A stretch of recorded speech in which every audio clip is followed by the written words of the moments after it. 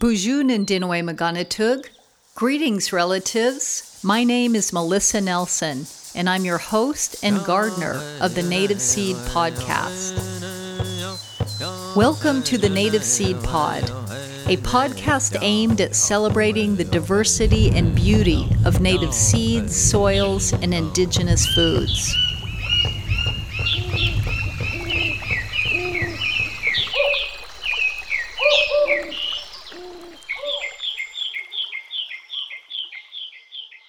Well, welcome to the final episode of Season 1 of the Native Seed Pod. We are so happy to have you all joining us. It has been an amazing first season of exploring what it means to have conversations around indigenous foods and seeds and food sovereignty and land and water and relationship and connection. And it is really a special honor to have this final episode around the historical work of the Cultural Conservancy and the work we have done in the world recording these types of conversations and these oral histories. I'm really delighted we're here at the end of the season, approaching winter solstice and harvesting for the winter time. And we brought in some special guests to really feature some of these stories that we've harvested over the years of Native peoples talking about what their foods mean to them, what their lands mean to them. And so with me is one of our longtime partners at the Cultural Conservancy, Nicola Wagenberg. Hello. Hey. Hi. So good to be here with all of you. So great to have you join us, Nicola, because you've been with us for decades and you were a key leader in our project we did 15 years ago, documenting the different stories of Native people all around Turtle Island. Yeah, we did this about 15 years ago with you, Melissa, and Lorita Valdez as part of a larger project of documenting Native people around Turtle Island. And we did some amazing recordings. We recorded about 30 different people. Absolutely. And we were one of the first Native partners to slow food, and the slow food movement in Italy and around the world was just kind of sprouting up and gaining some attention. And of course, as Native peoples, we said we have to be at the table. We need to be talking about these issues. Winona LaDuke was an early leader of the slow food movement and was a key part of this work that we are continuing today. But we got this grant as part of a coalition of groups to honor America's food traditions. And these were some of the recordings that we completed, and we're happy to give them and offer them to you all today. Yeah, we interviewed chefs, we interviewed food growers growing different diversity of seeds. We interviewed folks on the front lines doing anti-GMO work from all the way from Hawaii to New Orleans to the Great Lakes. The Great Lakes, Martha's Vineyard, California. Absolutely. And so, Nicola, you and I are so much a part of this project, having been inside of it and had the honor of working with these different people on the ground. We thought it would be really exciting to bring in one of our longtime friends and partners who does wonderful audio and cultural arts work, and that's Eddie Madrill, because we love having conversations with Eddie about many different issues relevant in Indian country. And we thought he'd be a wonderful friend and ally to talk about what it means to revive and review these traditional recordings in a modern context. Well, thank you so much, Chokuetesia, and Leo Samchanyam to everybody. Thank you so much for having me here, Melissa and Nicola and Sarah, to be part of the conversation. I think it's really exciting not just to be here, but to learn from your podcasts, from the TCC work over the generations. I've been here in Northern California all my life, so a few decades. And just learning about food is exciting because I like food. It's Who doesn't? Fun to learn about food, and along with the fun, it's also very interesting and educating and kind of humbling. to learn from many wisdom keepers and culture bearers around food. So it's really, really exciting. So if it's okay for me to ask, tell me a little bit more about what it means to have like these culture bearers, these storytellers, these oral narratives that have come from generations, and even the ones that kind of expose us to things today. Yes, thank you, Eddie. It's such a great question to really honor the voices and elders of the past. And fortunately, many of the people we interviewed 15 years ago are still alive and well and amazingly doing the same work. There's a lot of struggle regarding food sovereignty. So many of our foods have gone dormant, have become endangered. We can no longer gather them. And so throughout the generations, everyone has different foods that we protect and that we work to protect. So we're going to be hearing from people who are blessed with access and a direct, intimate relationship with their first foods. But some people are not as fortunate and have only tasted these foods on special occasions or maybe when they were children. And yet others have never tasted some of these foods and only hear about them from stories from their grandparents. So we feel it's very critical to keep alive even the stories and the spirit of these plants, these foods, these medicines, even if you can't eat them and put them on your plate at night. So who's the first person we're going to be listening to? Because I think we're going to be listening to some recordings, some archived recordings. Well, I think in the spirit of honoring the lands upon which we stand, the lands upon which we do our work, and the first place that most of us sitting in the circle today call home, California, it makes a lot of sense for us to start with the amazing and beautiful Jacqueline Ross. It was such an honor to record Jacqueline, and she's just a dear advisor and friend and ally, a fisherwoman from the coast here, and she speaks to us about a very iconic food and medicine, abalone.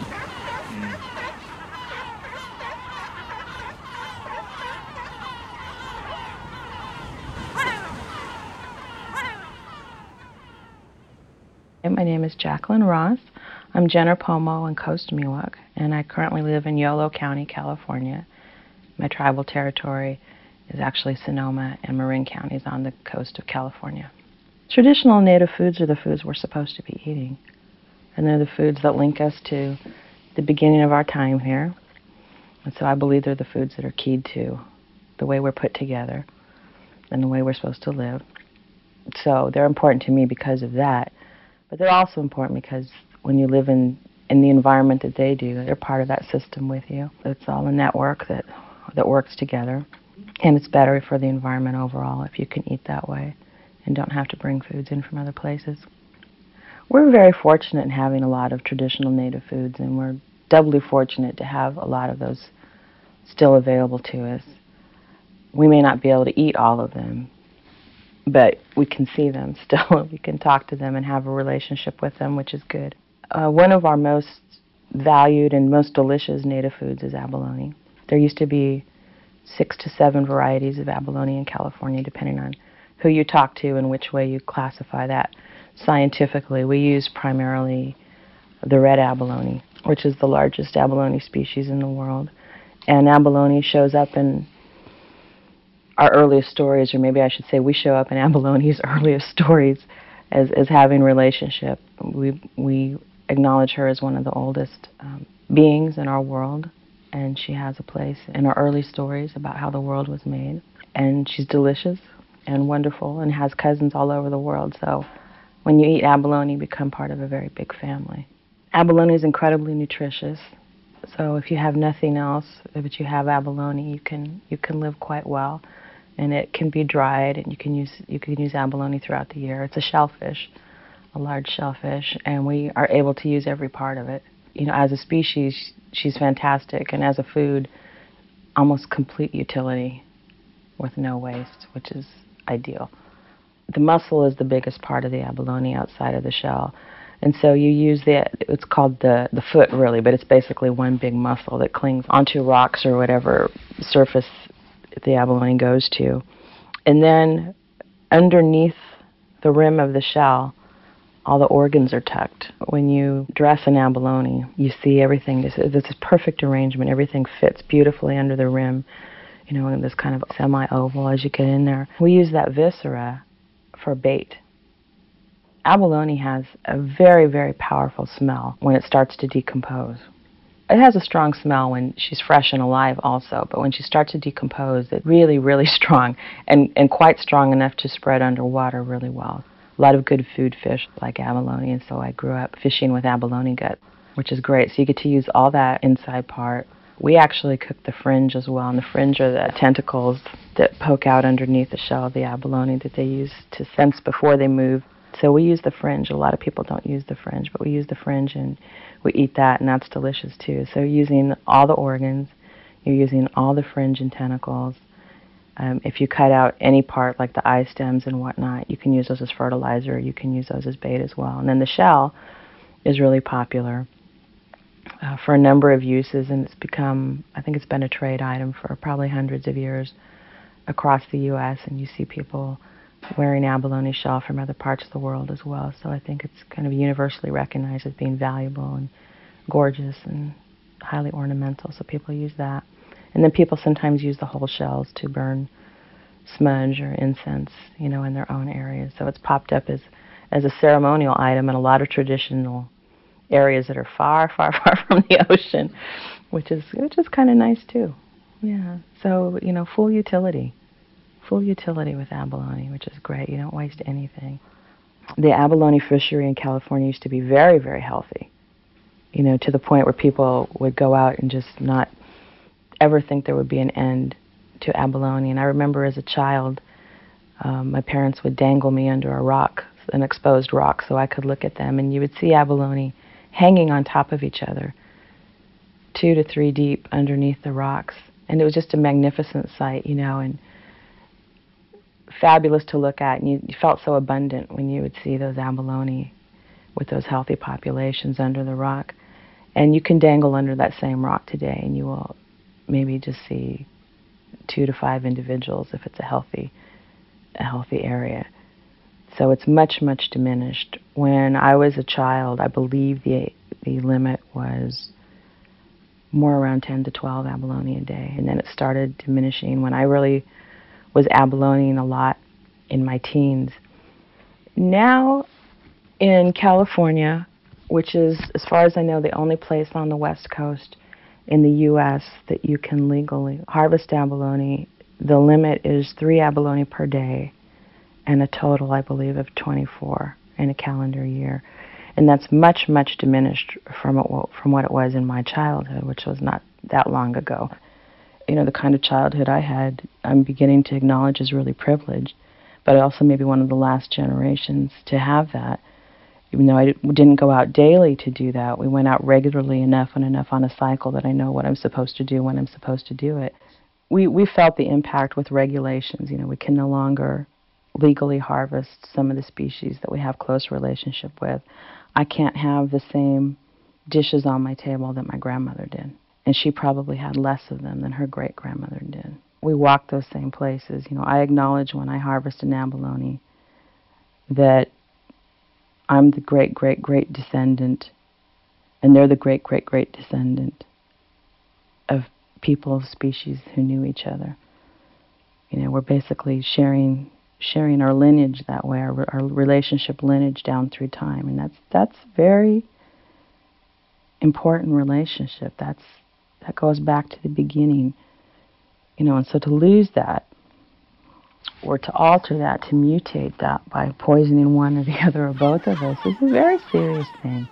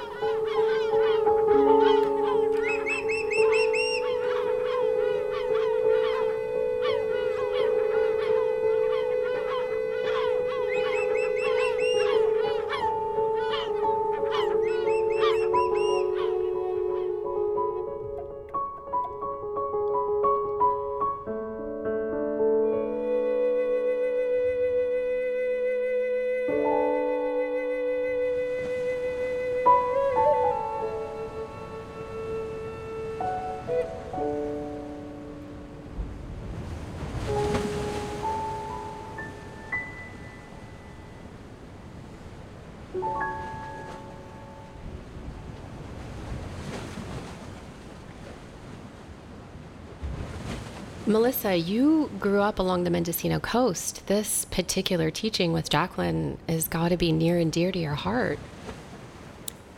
It truly is. I mean, the depth of loss that I hear with Jacqueline as a Coast Miwok and Jenner Pomo person whose ancestors lived with, grew with, bred with, lived and loved on that coast with that abalone, so co-evolved as a keystone species. I mean, the loss that she feels in her people and the faith in that species is so profound. I can only say from my one lifetime, as you know, even though I'm a native person, I'm not California Indian, so I've been a settler in the Pomo territory and the Coast Miwok territory, and I've learned so much about the beauty of this food. It's an intertidal species, and how it's an indicator for the health of the oceans and of waters in general. And the incredible meat that it provides, that delicious, savory, yummy food that we used to eat on the beaches up on the Lost Coast and fry them up after we gathered them on low tides.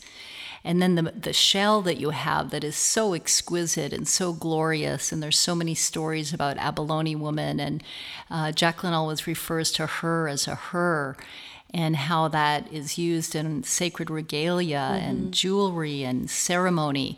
So the profound teachings of Abalone are so important, and I really appreciate and learn from her the beauty of honoring and praying for that species, even though that relative, even though it is hard to gather. We can't gather it anymore.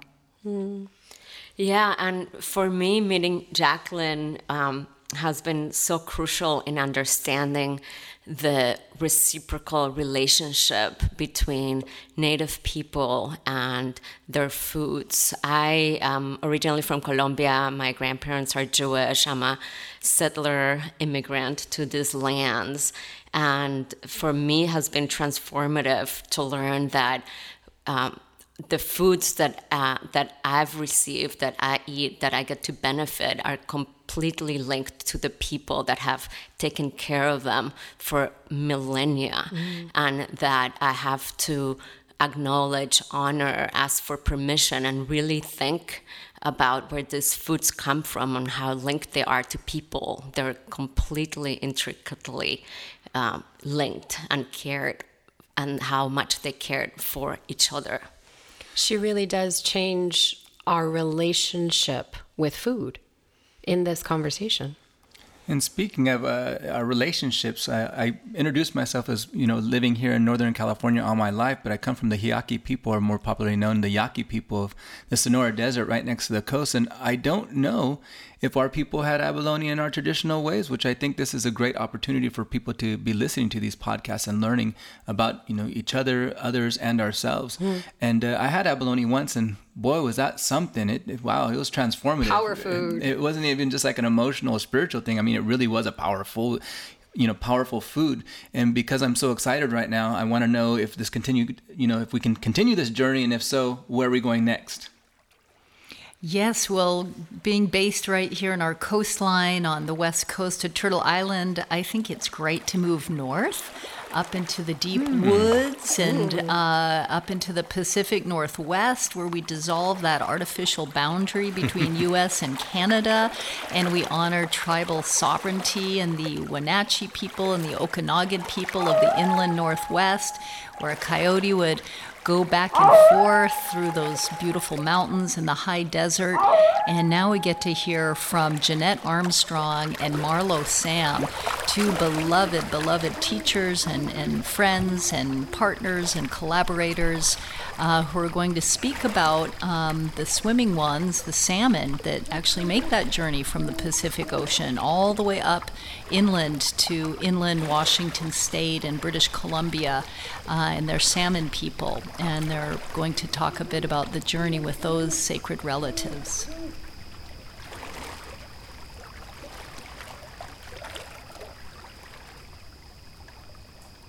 My name is Marlo Sam. I'm Wenatchee, which is on the southern part of the Okanagan Nation.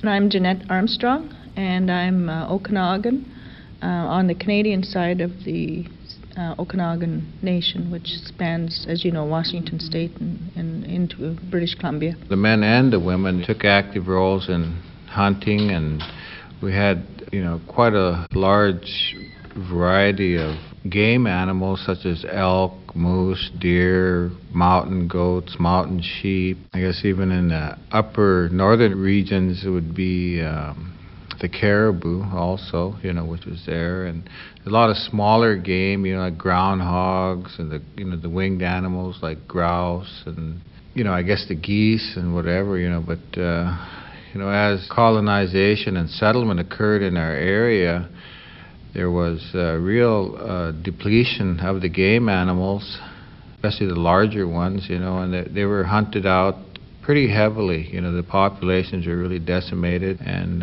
things such as the policies, that were implemented in the mid-1850s, just further, depleted the resources, and the Hudson Bay trading, of course, decimated a lot of the things like beaver and whatever. But and then later on, the dammings of the river really essentially, for the most part, wiped out, all the traditional fishing that our people used to do with the salmon. It really impacted, the way our people interacted with the land and the resources, impacted the culture, because, when the salmon were taken away, gathering sites, essentially were deserted, because you can't go down to the fishing sites because there's no salmon there, So then that impacted the people gathering at these sites, all the social activities that happened,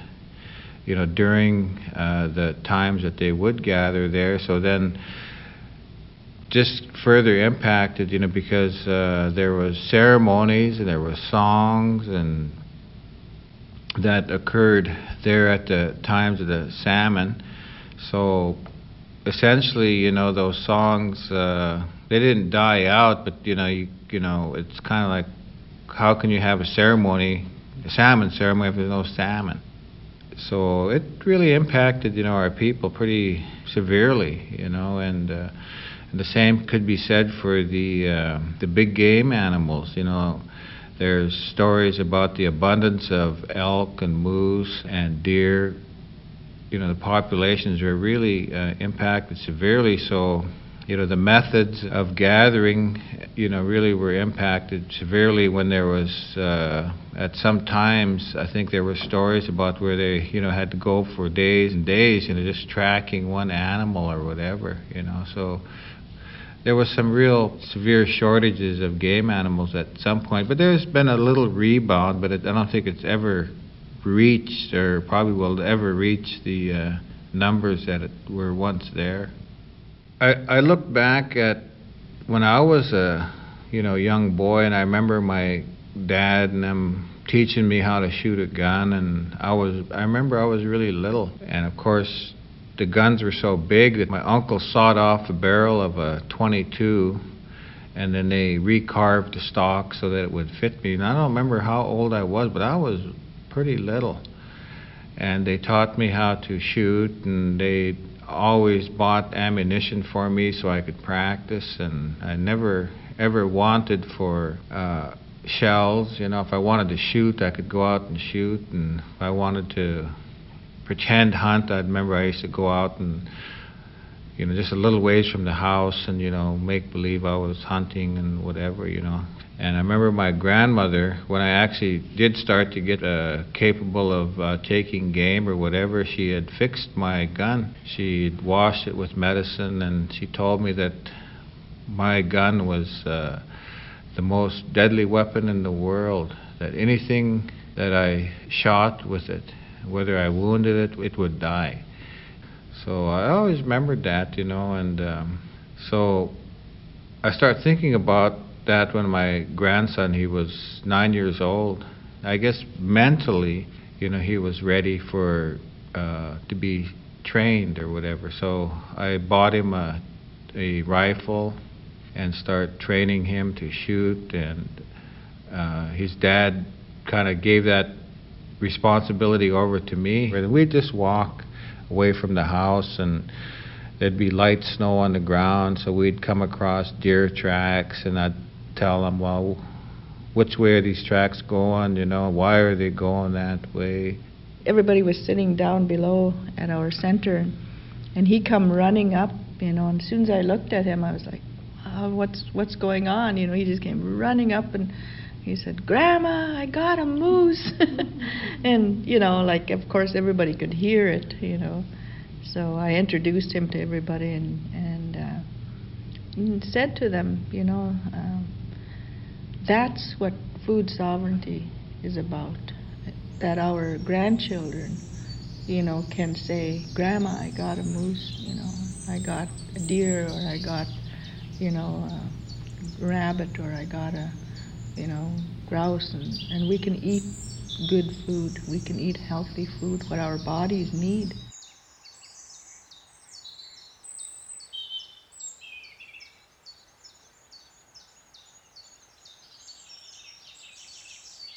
The Native Seed Pod is produced by the Cultural Conservancy with generous support by Tamalpais Trust.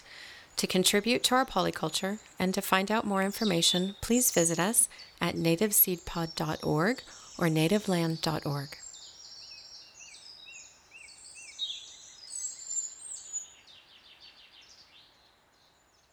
Well, that was a lot of fun listening to those stories. Hearing stories like that kind of reminds me of how important it is for us to kind of not just reflect back on our own lives, but in the lives of our elders.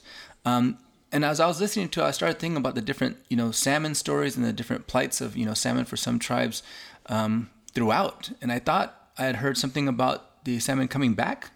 Am I hearing the right thing here? Absolutely. There's been an incredible revitalization movement of the sacred salmon in the Pacific Northwest, including the Okanagan and Wenatchee areas. And since we did these recordings many moons ago, the salmon have come back to their territory. Wow. And it was thanks in large part to the efforts of Jeanette Armstrong and Marlo Sam and their community at the Anaukin Center, a real model Native knowledge center where they teach language and Native science and traditional food and recipes and beating and drumming.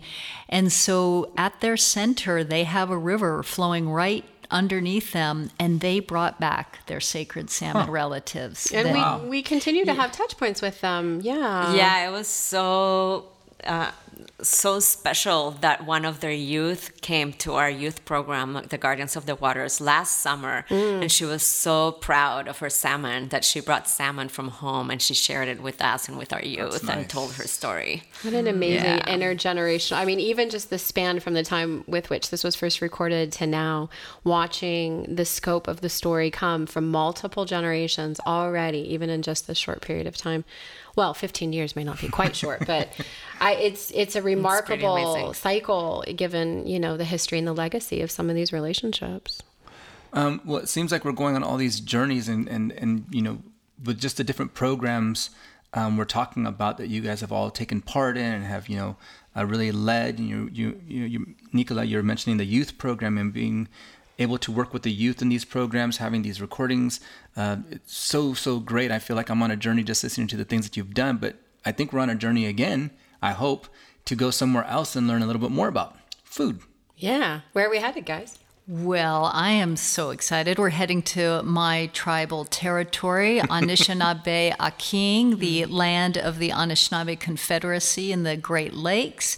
We're going to head east, across the plains, over into those woodlands, to those beautiful lakes where we grow, where the food that grows upon the water is found. And so the wonderful Winona LaDuke, who's been a major leader on so many fronts, food sovereignty, land rights, women's rights. She really helped indigenize the slow food movement that we are a part of through our Slow Food Turtle Island Association. And she's going to speak to us about manomen, the good grain, our sacred wild rice. All right.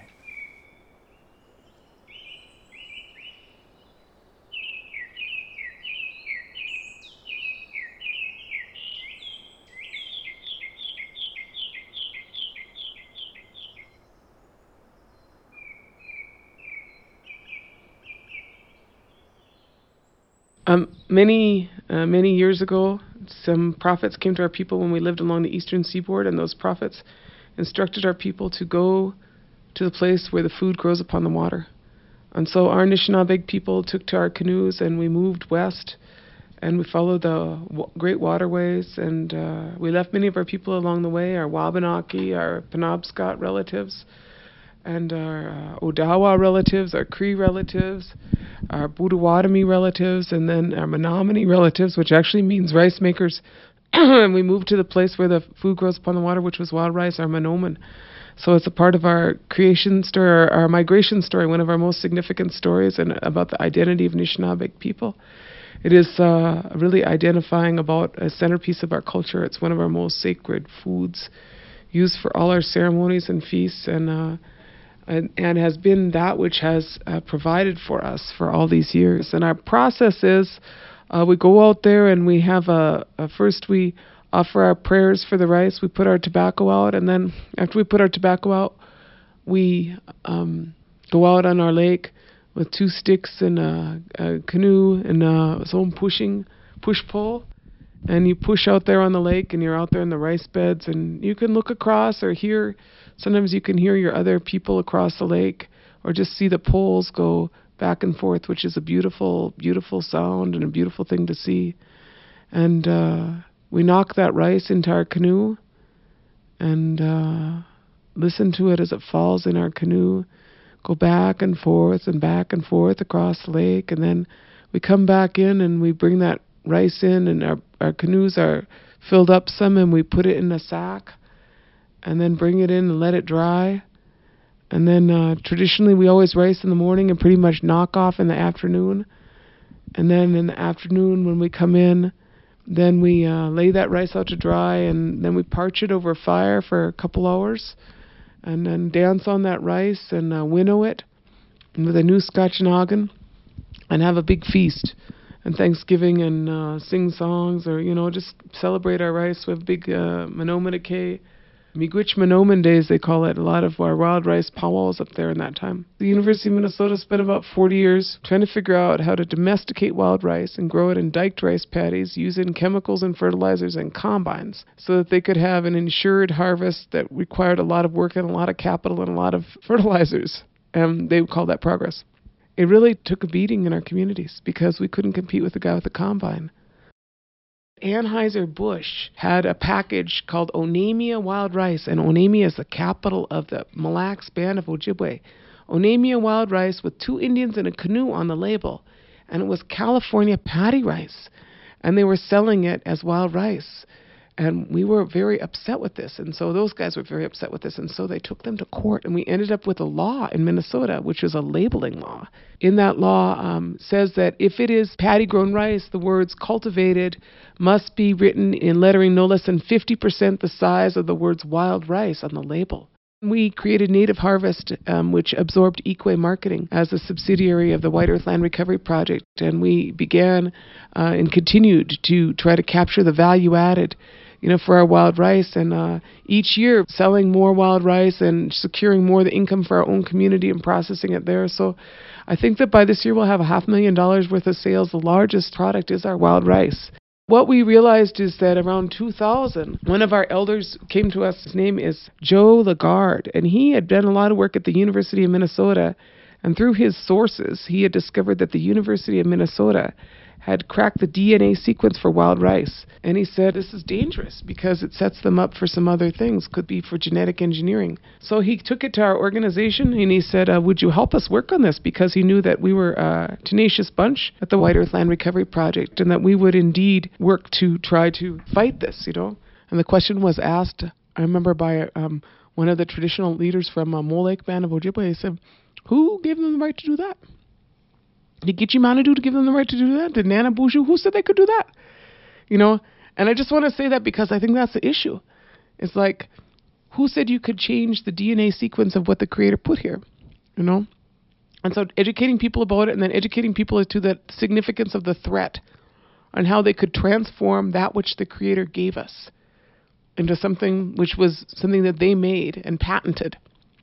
And so then I went to the legislature of Minnesota, and We began there in a legislative battle in 2004.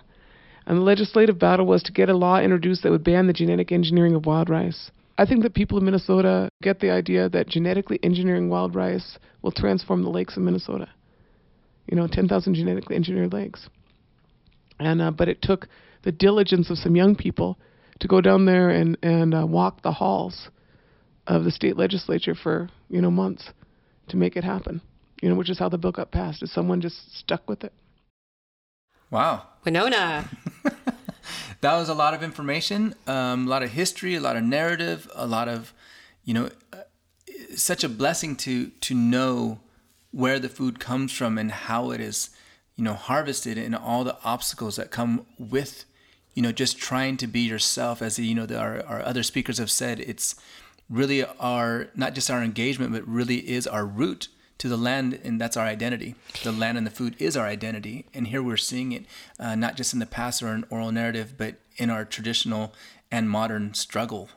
Well, and it's our current systems. I mean, Winona really places us inside of a current context where we are, as Indigenous people, finding our voices and our ways and our cultures and bringing them forward in a way that is meaningful and firmly rooted in the voices of our ancestors, and something that also engages us in our contemporary framework. We have to face these challenges. We have to face the realities of our time. And she puts us square in the middle of it. Yeah, I love that. It's just very matter of fact. Yeah. Winona is a warrior, and we need warriors. Yeah. It's just incredible that, a simple native food, our first foods, they're so sacred to us. Wild rice, gives us life, just as the salmon give the Okanagan life and the abalone give Coast Miwok life. And we have treaties with these relatives. They go back to our creation stories and migration stories. And these are sacred obligations to care for these foods. And yet to do them in a modern context, we have to deal with universities, genetic modification. We have to deal with the U.S. Forest Service and their permitting process and spraying of herbicides and pesticides. On and on. We have to deal with national parks, with tourists coming and gawking at our sacred sites. And it goes on and on. So these kinds of sacred battles are necessary to assert our food sovereignty. I also feel like she is helping all of us by saying, what are we doing to our bodies when we are forced to consume these foods that are modified? Like, our bodies are not not supposed to be eating these foods. It's like we think that that's the only thing available. Yeah. And actually, it's one of the things that I know Rowan White, who was in one of our very first episodes, she has a wonderful talk about where she says, scarcity is a myth. We've been fed this myth that there's not enough food in the world to feed us. And here we are returning to Jacqueline and Marlo and Winona and Jeanette, and we're remembering, and they're here to remind us, of course it's there. It's always been there. And not only that, it's not external to us. It's right in our blood. It's singing the songs inside of us. Fight the fight. Yeah. Well, and, we have to stand up. I mean, food sovereignty is about cooking our foods, gathering our foods, singing those songs, honoring those treaties of obligation to our sacred origins. But they're also about writing letters to city councils and going to protests and, really uniting against these threats to poison and to damage our native foods. Because if you're not at the table, you're on the menu. And that's an original Winona LaDuke, who is the first one to say we need to assert our sovereignty to really protect what is our traditional land and our traditional relatives. And speaking of oral narratives, I'm sure that what you just said about, you may be the one on the table has got to be in all of the origin stories, that are available by Native people, but also even in the European fables or anything around the world that would teach us the exact same thing, is to make that kind of choice to be informed. And, these people that you've recorded, you've spent time with and been able to get their stories and get their experiences is just a wealth of information that's not just academic, let's say, but something for life. And I think that's what food sovereignty is about. It's about life. So I'm really excited about learning some more and hearing some more. Yeah. Well, we all have our original instructions, and they all come in the ways that our original instructions have always come across the world. And I think the beauty of this podcast and what we have been able to do here, and I'm really honored to just sit in the circle with you guys and talk about these cool topics and really important things, but really it's about how do we move forward and how do we carry forward and how would you keep sharing these stories? Yeah, I just want to add that I'm really thankful for being able to be here and to learn from all of you and all of our teachers, because as an ally, I really look to the first people of these lands that have so much experience and knowledge of where we stand and what we need to do and how we can survive and stay alive.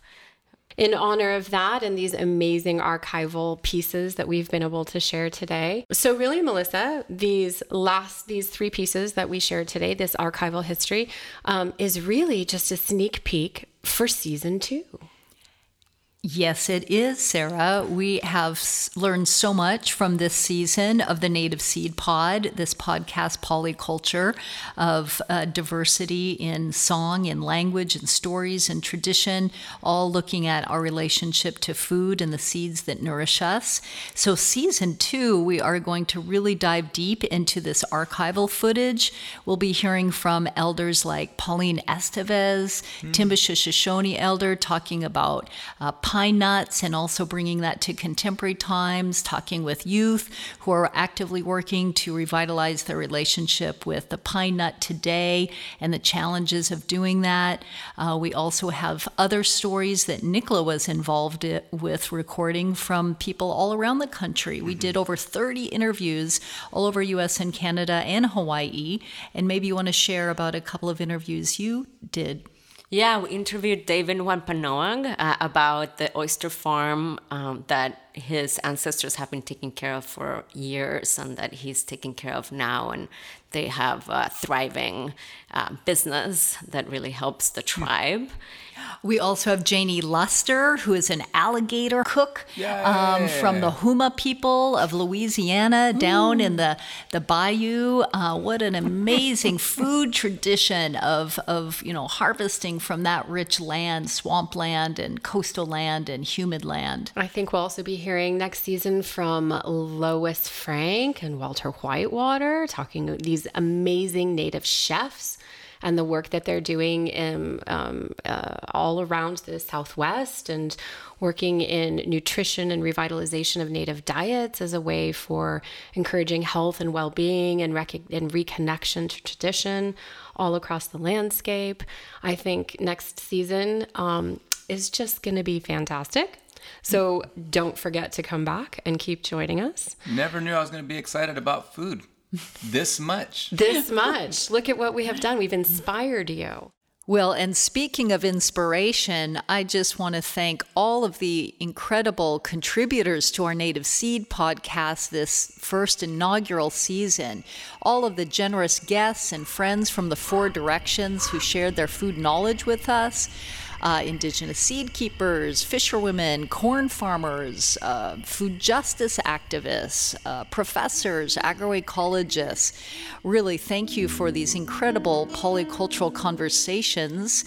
And, many of our special guests also generously contributed their song, their voice, and music in their native language, starting with Rowan White and Leroy Little Bear, Robin Kimmerer. We're so grateful to them sharing so much on this season with you. And I'd like to also give a special thanks to all of the Native musicians and artists who shared their songs with us in their own languages, starting with Eddie Madril, El Frank Manriquez, Kenyon Sayers Roods, Enrique Salmon, Wobleza Labat, Aya Pishlo, And of course, the world-renowned Ayrton Moriera, Tito La Rosa, and Glenn Velez. We're so deeply grateful for all of the music that created such a rich soundscape. And those soundscapes wouldn't have been possible without the fantastic sound engineer and composer Colin Farish, who edited these pieces together, and our wonderful co-producer Mateo Hinojosa, our assistants Luke Repe, Yvonne Martinez, and Malia Mannix. And a very special thanks to Sarah Moncada Madril, who co-produced and co-hosted this season with me. I'm Melissa Nelson, your virtual pollinator. So thank you. Chi miigwech. Yawa Howie, Yawa Howie, Yawa Howie, Ochima.